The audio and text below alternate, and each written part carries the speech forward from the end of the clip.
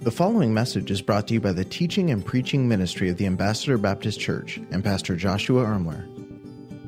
Thanks so much for coming with us this morning. We're continuing our series called I Am Jesus. Several times throughout the book of John, Jesus gives us these I am statements to explain to us part of who he is. It's the infinite explaining himself to the finite. And Jesus is giving us these statements so that we can better understand his character and better understand who he is. And this morning, we're going to be in John chapter 14. We're going to kind of look at three different I am statements wrapped into one this morning. So if this feels like it could be three sermons, I feel like it could be three sermons. So hopefully we'll be able to get through it all this morning. And you guys know me, I never go too long. So hopefully we will get out of here for our barbecue. Please stand with me as you would. John chapter number 14. On your way in, you should have received a service program. On the inside, there's an outline that you can use to follow along. It'll also have some of the scripture verses and some of the quotes that we'll be mentioning this morning as well. Feel free to look on the screens as well. John chapter number 14, the Bible says, starting in verse number 1, "Let not your heart be troubled." That word troubled means anxious. It's the opposite of being at peace. Oftentimes, when we're looking at our circumstances and we're looking at our situations, it's easy to allow our hearts to become troubled. In fact, as you read the chapter before this in John 13, Jesus gives some pretty heavy news to the disciples. And after that, he says, "Let not your hearts be troubled. You believe in God, believe also in me. In my Father's house are many mansions. If it were not so, I would have told you. I go to prepare a place for you. And if I go and prepare a place for you, I will come again and receive you unto myself, that where I am, there you may be also. And whither I go, you know, and the way you know."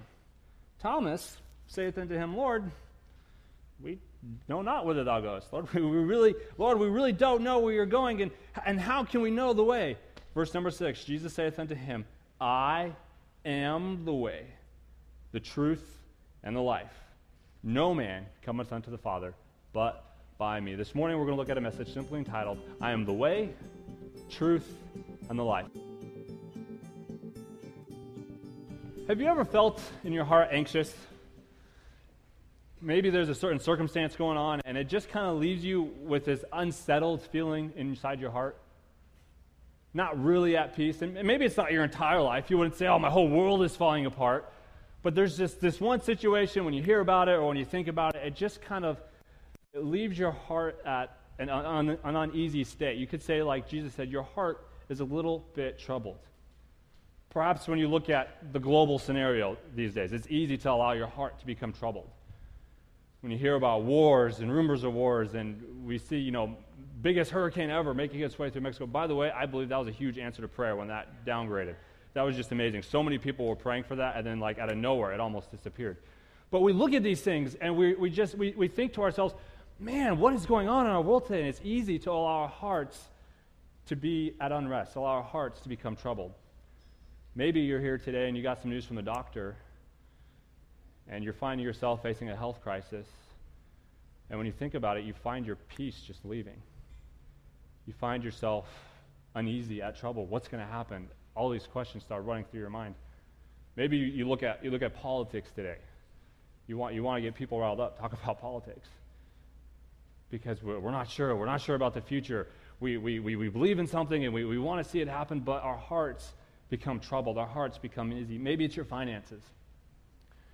Maybe you're just struggling financially, and because of that, you just feel like, if I could just get to this next amount of money, if I could just get to this next financial step, then I could be at peace. Then I could feel like I could breathe. And your finances are causing trouble in your heart. Maybe it's a relationship. Maybe it's your marriage. You just, man, if you only knew what I was going through. Your heart is troubled. Maybe you're here today, and you don't have a relationship with Jesus Christ, and you're here because you're searching. You're here because you're looking for answers. You hear people talking about life after death. You hear people talking about Jesus, and when you watch the news, it seems like everybody has their own opinion about how they can get to heaven, and everybody has their own way, and you're searching, and you're not really at peace because you just don't know. You just don't have the answers. The disciples were in a very similar situation. For 3.5 years, they traveled with Jesus. They spent lots of time sitting at Jesus' feet, listening to Jesus' feet, listening to him teach. And to be honest with you, the disciples, they kind of had the idea that Jesus was going to overthrow Rome and restore the physical kingdom to earth. They were expecting him to set up an earthly kingdom right then and there. And so in chapter 13, Jesus tells them, "I'm leaving, I'm going to die." Peter, you're going to deny me. All these bad things are going to happen. And the disciples are just sitting there, and they just feel like they got a bomb dropped on them. Like, what in the world, Jesus? And so in that moment, when their circumstances seem to be going crazy, Jesus gives this statement. He says, let not your heart be troubled. Don't be anxious.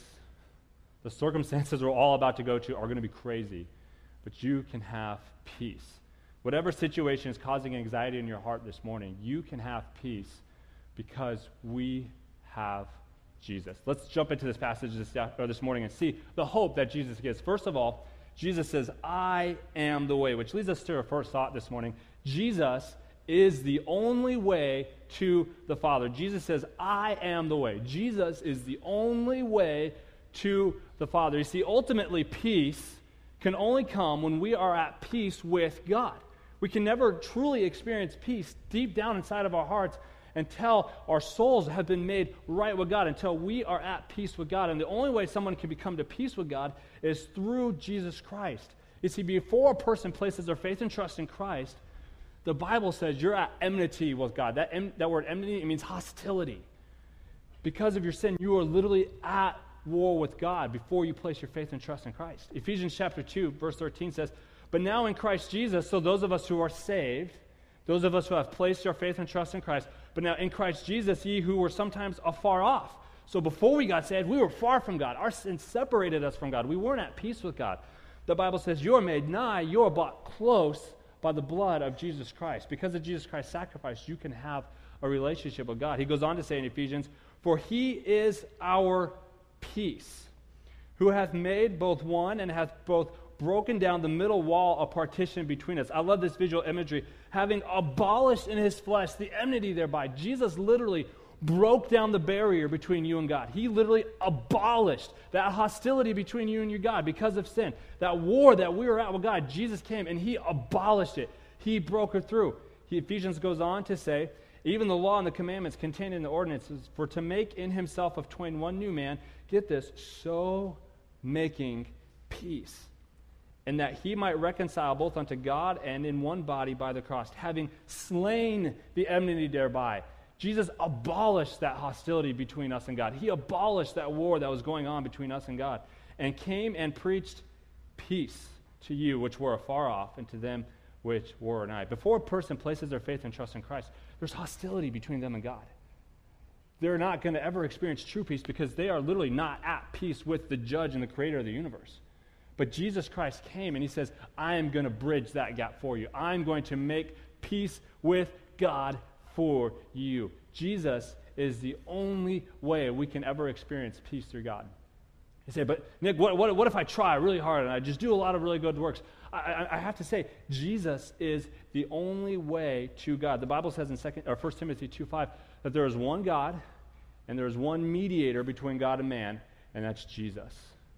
Not our good works, not our religion, not going to church. There is one way that we can get to God and be at peace with God, and that is through Jesus Christ. Your good works.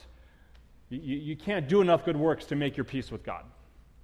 You can't go to church enough to make peace with God. You can't just come into this church and being baptized. You can't do enough to make peace with God. It's only through Jesus Christ. We cannot get to God on our own. Jesus is the only way to the Father. He said, I am the way. I love the quote, the Christian faith is based on our relationship with God through Jesus Christ. It's only through Jesus Christ that we can have a relationship with God, and it's only through Jesus Christ that we can ever really be at peace with God. But for those of us who have placed our faith and trust in Christ, we experience that peace with Jesus the same way. The quote goes on to say, we need to keep, so the Christian faith is based on a relationship with God through Jesus Christ. We need to keep a well-beaten path to the cross so we can continually experience his cleansing and his peace. As we keep that well-beaten path to the cross, as we constantly go to Jesus and depend on Jesus, Jesus then gives us that peace. As we abide in Jesus, he gives us that peace. As we spend time with him, as we look to him, he gives us that peace. But so often, we look to our circumstances. And the truth is, when I am not experiencing peace in my own heart, that's an indicator that I'm looking to something other than Jesus. I'm depending on something else to get me peace other than Jesus. I'm using something else. I'm looking for another way other than Jesus. When I'm not experiencing peace, it's because I'm looking to something other than Jesus for what Jesus has already given me. Only Christ can be our mediator between God and man, and only Christ can earn our peace with God. And it's only through Jesus that we can experience that peace on a regular basis. Not our good works, not our circumstances, not coming to church. It's only through Jesus that we can be at peace with God and then experience that peace on a regular basis. Now you'd be saying, Nick, man, this is 2015, and come on. I mean, you haven't placed your faith in Christ, and you're like, how can Jesus really be the only way? I mean, everybody these days, it seems to be a guru or an expert at something, some way we can get to heaven or get to God, and you're telling me Jesus Christ is the only way, which leads us to our next thought, the next I am statement that Jesus makes in this passage. He says, I am the way and the truth. The truth is, Jesus is the truth that sets us free. And now, again, you might be thinking, well, what is truth? I mean, we have so much information, and everybody says what they believe is true, and everybody seems to be a guru or an expert that wants me to follow them. Even Pilate, back in Jesus' day, in John 18:38, says, what is truth? Right? Truth, and to be honest with you, a lot of times what we will define as truth depends largely on our own perceptions and the way we think and just how we're wired and how we perceive the circumstances around us. We'll base oftentimes truth on that. So if truth is seemingly subjective, how can we know? How can we know? I have a picture here. I want to show you something. How many of you remember this dress, right? Yeah. Okay. How many of you saw white and gold? I still see white and gold. How many of you see blue and black? Okay. The truth is sometimes a lot like color, okay? Color is just how our brains interpret light. If you want to get really scientific about it, color does not exist. Color is it doesn't exist in the physical world. Color is just how our brains interpret light. And a lot of times, what we'll do with truth is we'll treat it like color, and it's just truth is however we interpret things. And so if truth seems to be subjective, now I'm not saying truth is subjective, it's not, but if truth seems to be subjective, how can we honestly know what is truth? Well, if I can take a moment, I'd like to just share with you why we can know Jesus is truth. With everybody saying that they're right, and with everybody seeming to have their own idea, how can we really know Jesus is truth? Let's just take a quick moment. I want to share with you a couple things there. Now, a lot of times very few people will actually deny the historical existence of Jesus. I mean, if you study history, or historians that were at the time of Christ, most historians they'll give a historic account of Jesus. They'll give a historic account of his person. There was a Roman historian, I believe his name is pronounced Tacitus. He talks about Jesus. The Jewish historian, Josephus. All these period historians, they'll talk about Jesus. But a lot of times people say, okay, I'm not going to deny he existed, but maybe he wasn't really God. So therefore, I don't know if I can really put my faith and trust in him. But consider this for a moment. For Jesus to claim the things he claimed, for Jesus to say, I am the only way, either he was a liar or a lunatic. But consider with me this. History, not just the Bible, although we believe it because the Bible says it, but history will verify the prophecies that Jesus fulfilled. History will verify it. The probability that Jesus could have fulfilled even 8 of the prophecies that he did would be a 1. The probability is 1 in 10 to the 17th power. I think we have this number up on the screens. 1 in 10 to the 17th power. That's how big that number is. The chance of Jesus just fulfilling 8 of them. And history records for us that he did. The chance of that are 1 in, I think the scientific name for this number is a quadrillion billion, right? Just to give us an idea of how big this number is, a mathematician figured it out. If you were to cover the state of Texas in silver dollars, this number would cover the entire state of Texas 2 feet deep in silver dollars. That's how big this is. That's how crazy the probability of Jesus fulfilling all these things are. But yet, history records for us that he did. And so for Jesus to make the claims that he did, he was either a liar or a lunatic, but history records for us that he did. Consider the resurrection. If 1 or 2 people saw the resurrected Christ, there might be some room to maybe. But get this, over 500 people, eyewitnesses to the resurrection of Christ. Over 500 people with their own eyes saw Jesus Christ post-crucifixion. I mean, consider it. Jesus started a revolution that the religious establishment wanted to end. That's why they killed him. The Roman government wanted to snuff Christianity out. That's why they beheaded Paul, because they just wanted to be done with this. If they really wanted to end it, all they could have done is produce the body. Say, no, he's dead, this thing is over. And it would have killed it. But they couldn't. Why? Because there wasn't one. And over 500 people saw that Jesus Christ had risen from the dead. Jesus had to have been real. And many historians, at the same time as the New Testament, will verify the events that are recorded for us in Scripture. There is no way to deny the historical fact of Jesus. And if we're to be honest, if we're to just study history for what it's worth and be honest about it, there's really no way to just say, well, he was a good teacher, or he was a prophet, but, I mean, he has to be God. There's no way around it. I love the quote by Ravi Zacharias. He said, the worldview of the Christian faith is simple enough. God has put enough into this world to make faith in him a most reasonable thing. As you really study this thing out, it actually takes more faith not to believe than it does to believe. Jesus is the truth. Even though truth all around us seems subjective, and even though everybody seems to claim they're exactly right, we can anchor our hope, we can anchor our peace to Jesus, because Jesus is truth. The Bible says in John 8:32, and you shall know the truth, and the truth shall set you free. This isn't just a passing truth that doesn't impact our lives. No, this is a truth that literally changes everything about our lives. This truth literally sets us free. You say, what's it set us free from? It sets us free from the penalty of sin. Because of our sin, we deserve to be punished by God. But as we saw in Ephesians, Jesus Christ literally took that punishment for us. The truth of who Jesus is, he wants to set you free from the penalty of your sin. If you're here and you've never placed your faith and trust in Jesus Christ, you don't have to be at war with God. You don't have to be at enmity with God. And you don't have to suffer the consequences for your sin. God punished Jesus for you. He sets us free from the penalty of sin. When he died on the cross, he died for you, so that you don't have to experience the penalty of your sin. For those of us that have put our faith in Jesus Christ, he saves us from the power of sin. He is truth. Oftentimes when I struggle with sinning, or I struggle with doing what I know is right, oftentimes it's because I'm believing a lie. I'll give you a little bit of a personal illustration. When Sarah and I were going through marriage counseling before we got married, we were told about, love languages. How many of you are familiar with the concept of love languages? It's how we communicate and interpret love. So some people's love language might be physical touch. You ever met a hugger? They just love to hug.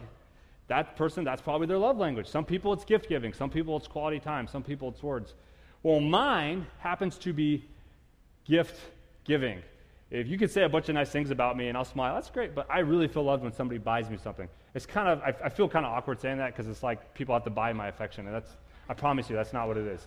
But the truth is, oftentimes, I will believe a lie that I'm not loved. You have a bad day, you feel tired, and I'm like, man, I just don't feel loved in this moment. And so you know what I'll do to make myself feel loved? In my flesh, you'll know what I do. I go buy myself a gift. Now get this. What I'm doing is I'm justifying materialism. I'm justifying wasting money because I'm believing a lie. I'm believing the lie that I'm loved. The truth that sets me free is that Jesus Christ loves me unconditionally. And he communicated that on my level by giving me Jesus. He gave me the greatest gift that I could ever give. I don't have to believe the lie that I'm unloved. I don't have to believe the lie that I need to go buy myself something. And when we are struggling with sin, we don't have to believe the lie that we need something. Consider this. If somebody is addicted to something, whether it's Facebook or drugs, whether it's alcohol or they're addicted to being right, whatever it is, Jesus Christ promises the truth is he's satisfied. In that moment, our flesh is telling us, you need this. You need to look at Facebook. You need to take this drug. You need to take that drink. But that's a lie. The truth is Jesus satisfies, and Jesus is enough. For somebody that's struggling with materialism and like, I have to go buy a bunch of stuff. It makes me feel great. Woohoo. It makes me feel worth it. It makes me feel like I'm somebody. The truth is, Jesus says, I am enough. I am sufficient. I love you. I adore you. You don't need this stuff to feel like you're somebody. You have Jesus. The truth is, he is sufficient, and that truth sets us free from having to be materialistic. The truth is if you're lonely, you're never lonely because Jesus is a friend that sticks closer than a brother. And even when people around you fail you, Jesus is there for you. The truth sets us free. It sets us free from the penalty of sin. We don't have to work our way to heaven. If you're here today and you feel like, I just have to be good enough to get to heaven, or if you felt like, I'm going to come to church today and that's going to get me brownie points with God, can I say this? You can't earn your way to heaven. That's a lie that the devil's selling you. The truth is, the Bible says in Titus 3:5, it's not by works of righteousness which we've done, but it's according to his mercy that he saved us. Jesus is the truth that sets us free. whenever we find ourselves believing a lie, and let's just be honest and look deep inside of our hearts, all of us at some point or another are believing some kind of lie. Whether it's we're not good enough, or I'm not loved, or I need this. Jesus is the truth that sets us free. Jesus wants to set you free in this area. He is the truth that sets us free. He sets us free from the penalty of sin and the power of sin. Whenever I am not experiencing peace, that needs to be an indicator that I might be believing a lie. If I feel like I have to go buy myself a gift in order to feel loved and in order to just make my heart feel at peace, I am believing a lie. Because Jesus has promised me He is enough, and He is the truth that sets me free. Jesus is the only way. There's no other way we can get to God. There's no other way we can get to heaven. There's no other way we can make our peace with God outside of Jesus Christ. He is the way. He is the truth that sets us free. And then lastly, Jesus said, I am the way, I am the truth. Lastly, He says, I am the life. Jesus lived the life that we could never live. Everybody loves a good deal. When I was looking for a shirt to wear today, and I bought this, I wish I could say I got a good deal on it, but I didn't. Everybody loves a good deal, right? But the truth is, the best deal that anybody could ever be given is we get to trade in our sin for the righteousness of Jesus. Just let that blow your mind for a minute. God, Jesus, came down in the flesh, lived a perfectly sinless life, and then says, okay, I'm going to get punished for your sin, and I'm going to give you credit for my righteousness. Whoa. We can never do that on our own. We can never live that life on our own. Jesus lived a life we could never live. The Bible says in 2 Corinthians 5:21, for He hath made Him to be sin for us who knew no sin. God made Jesus the sin for us, who was perfect, that we might be what? Made the righteousness of God in Him. Jesus Christ is the only one who ever lived a perfect life to earn our salvation. Because we can't. We can never do it on our own. And Jesus lived the life that we could never live. You don't have to, if you're here and you're without Christ, you haven't put your faith and trust in Christ, you don't have to suffer the punishment of your sin because Jesus lived a perfect life for you. He lived the life for you, and God punished Him for your sin. He wants to give you His life. When He died on the cross, He's saying, yes, I suffered the consequences of your sin, and now I want to give you my life so that you can be at peace with God. If you're here today and you've never put your faith and trust in Christ, you're not at peace with God. Jesus Christ is wanting to give you His perfect life so you can be at peace with God. And if you're here today and you have put your faith and trust in Jesus Christ, but there's an area in your heart and it's just not at peace, you're not experiencing peace in that area of your life, that may be an indicator that you're not experiencing the life of Christ in that part of your life. Because the truth is, Jesus didn't just want to come alongside us and give us advice to live a nice life as we go. No, Jesus Christ literally is inside of us, and He wants to live His life through us. He is literally in me, and He wants to live His perfect life through me. So when I am not at peace, when there's just something that's frustrating me, and it's annoying me, and I am like, that's an indicator that, man, maybe, Nick, you're not allowing Christ's life to live through you in this moment. Because the fruit of the Spirit is what? Love, joy, peace. Peace. When Christ's life is living through us, we will be at peace. Just a couple another. So if you think about the realm of politics, right? And you anchor your hope, your future hope for peace is dependent on a certain person getting elected. Can I say this? That might be an indicator that the life of Christ isn't living through you in your politics. If in your marriage you feel like my spouse has to behave and act a certain way in order for me to be at peace in my home, that's an indicator the life of Christ is not flowing through your marriage. And He may be in one area, but oftentimes, none of us are perfect, so there's going to be areas of our life where we are not allowing the life of Christ to flow through us. I love Colossians 3:4. It says, when Christ, who is our life, Christ is our life. Jesus' primary goal, like we said, was not just to give us a bunch of good advice. His primary goal was to come and literally give us a brand new life so that He could live it through us. 2 Corinthians 5:17. If any man be in Christ, he's a new creature. Old things are passed away. All things are become new.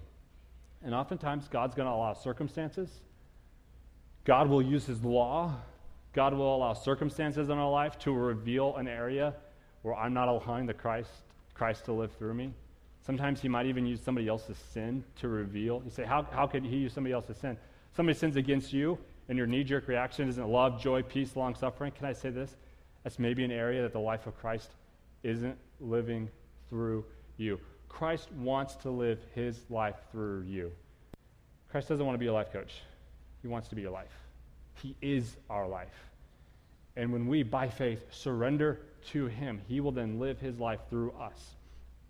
He just doesn't want to come alongside of us. He's inside of us, and he wants to live through us. We can experience peace, regardless of our circumstances, because we have Jesus Christ. He is our peace. But oftentimes, our hearts are troubled, aren't they? Mine was. I was talking to Sarah. I was like, I did not want to preach this message this week because there was lots of me not being at peace this week. There was lots of trouble in my heart. We all get into this. The hearts of the disciples, they were troubled. I mean, Thomas, he said, okay, Lord, tell us where you're going and give us a roadmap. Philip, in the verses afterwards, says, Lord, show us the Father. He literally wanted to see a physical manifestation of the Father. It's because these disciples, they were still expecting Jesus to change their circumstances, to rebuild the kingdom of Israel, to overthrow Rome. The book of Luke tells us they kind of thought that until the resurrection. It wasn't until after Jesus resurrected that they realized this is different than what we thought. He's not just going to change our circumstances, he's going to change us. And oftentimes when our hearts are troubled, it's because we're looking at our circumstances. We're looking for something other than Jesus. Maybe we're believing a lie. And it's an indicator that Christ isn't living through us. So when we are in trouble, what do we do? Man, when my heart isn't at peace, how do I? You just abide with Jesus. You just go to God and say, God, my heart is troubled right now, and you are revealing an area of my heart where there's sin. But Father, I surrender this to you. Regardless of how you change the circumstances, regardless of what you do, Father, I'm going to surrender this area of my life so that you can live through me. Oftentimes we find ourselves just like the disciples, not experiencing peace because our eyes are on our circumstances. We expect God, we want God to change our physical surroundings, and all the while he's wanting to change us. And if you're here today and you never put your faith and trust in Jesus Christ, Christ here today, he's wanting to show you that he is the way to God. He's the way to experience peace with God. And he is the truth. You can put your faith and trust in him because he is truth. And he wants to give you his life.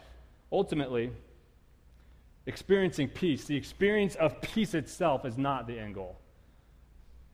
But peace is a wonderful indicator of where our hearts are. It's a wonderful fruit when we are close to God, when despite the circumstances, despite the craziness of life, we can be at peace. That's a wonderful thing. That's a wonderful result of being close to Jesus. That's a wonderful fruit of the Spirit.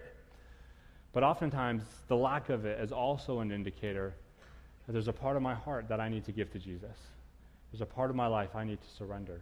Maybe there's a lie that I'm believing. Maybe I'm looking for a way other than Jesus. We can experience peace because we have a relationship with God through Jesus Christ. When there is no peace being experienced in an area of my life, it's because Jesus is not by faith being experienced in my life. If we could say just a real simple, boil it all down, where there is no peace, there is no Jesus. Thank you for listening to this message brought to you by the teaching and preaching ministry of the Ambassador Baptist Church. If this message was a blessing to you, please consider leaving us a review or sharing the message on social media. Thanks once again for tuning in.